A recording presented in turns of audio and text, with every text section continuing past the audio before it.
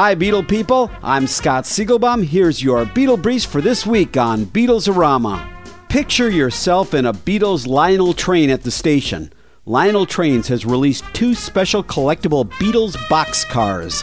One boxcar features the U.S. Meet the Beatles album graphics, and the second features the Beatles' second album. Retail price for the pair, $129.99. Julian Lennon has partnered with a singer named James Scott Cook to record a duet called Lucy. The song will be available as a digital download as a tribute to Lucy Bowden, Julian's grade school friend who was the Lucy in Lucy in the Sky with Diamonds. The money raised will go to various charities that work to find a cure for lupus. As you may recall, Lucy Bowden passed away recently from lupus. And finally, John's peace message is going across the universe. Well, at least to the moon. The International Lunar Geographic Society has renamed a crater on the moon as the John Lennon Peace Crater.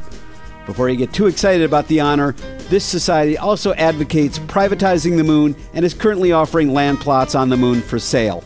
Check out rare Beatles-signed artwork as well as famous Beatle photographs and animation at www.rockartshow.com.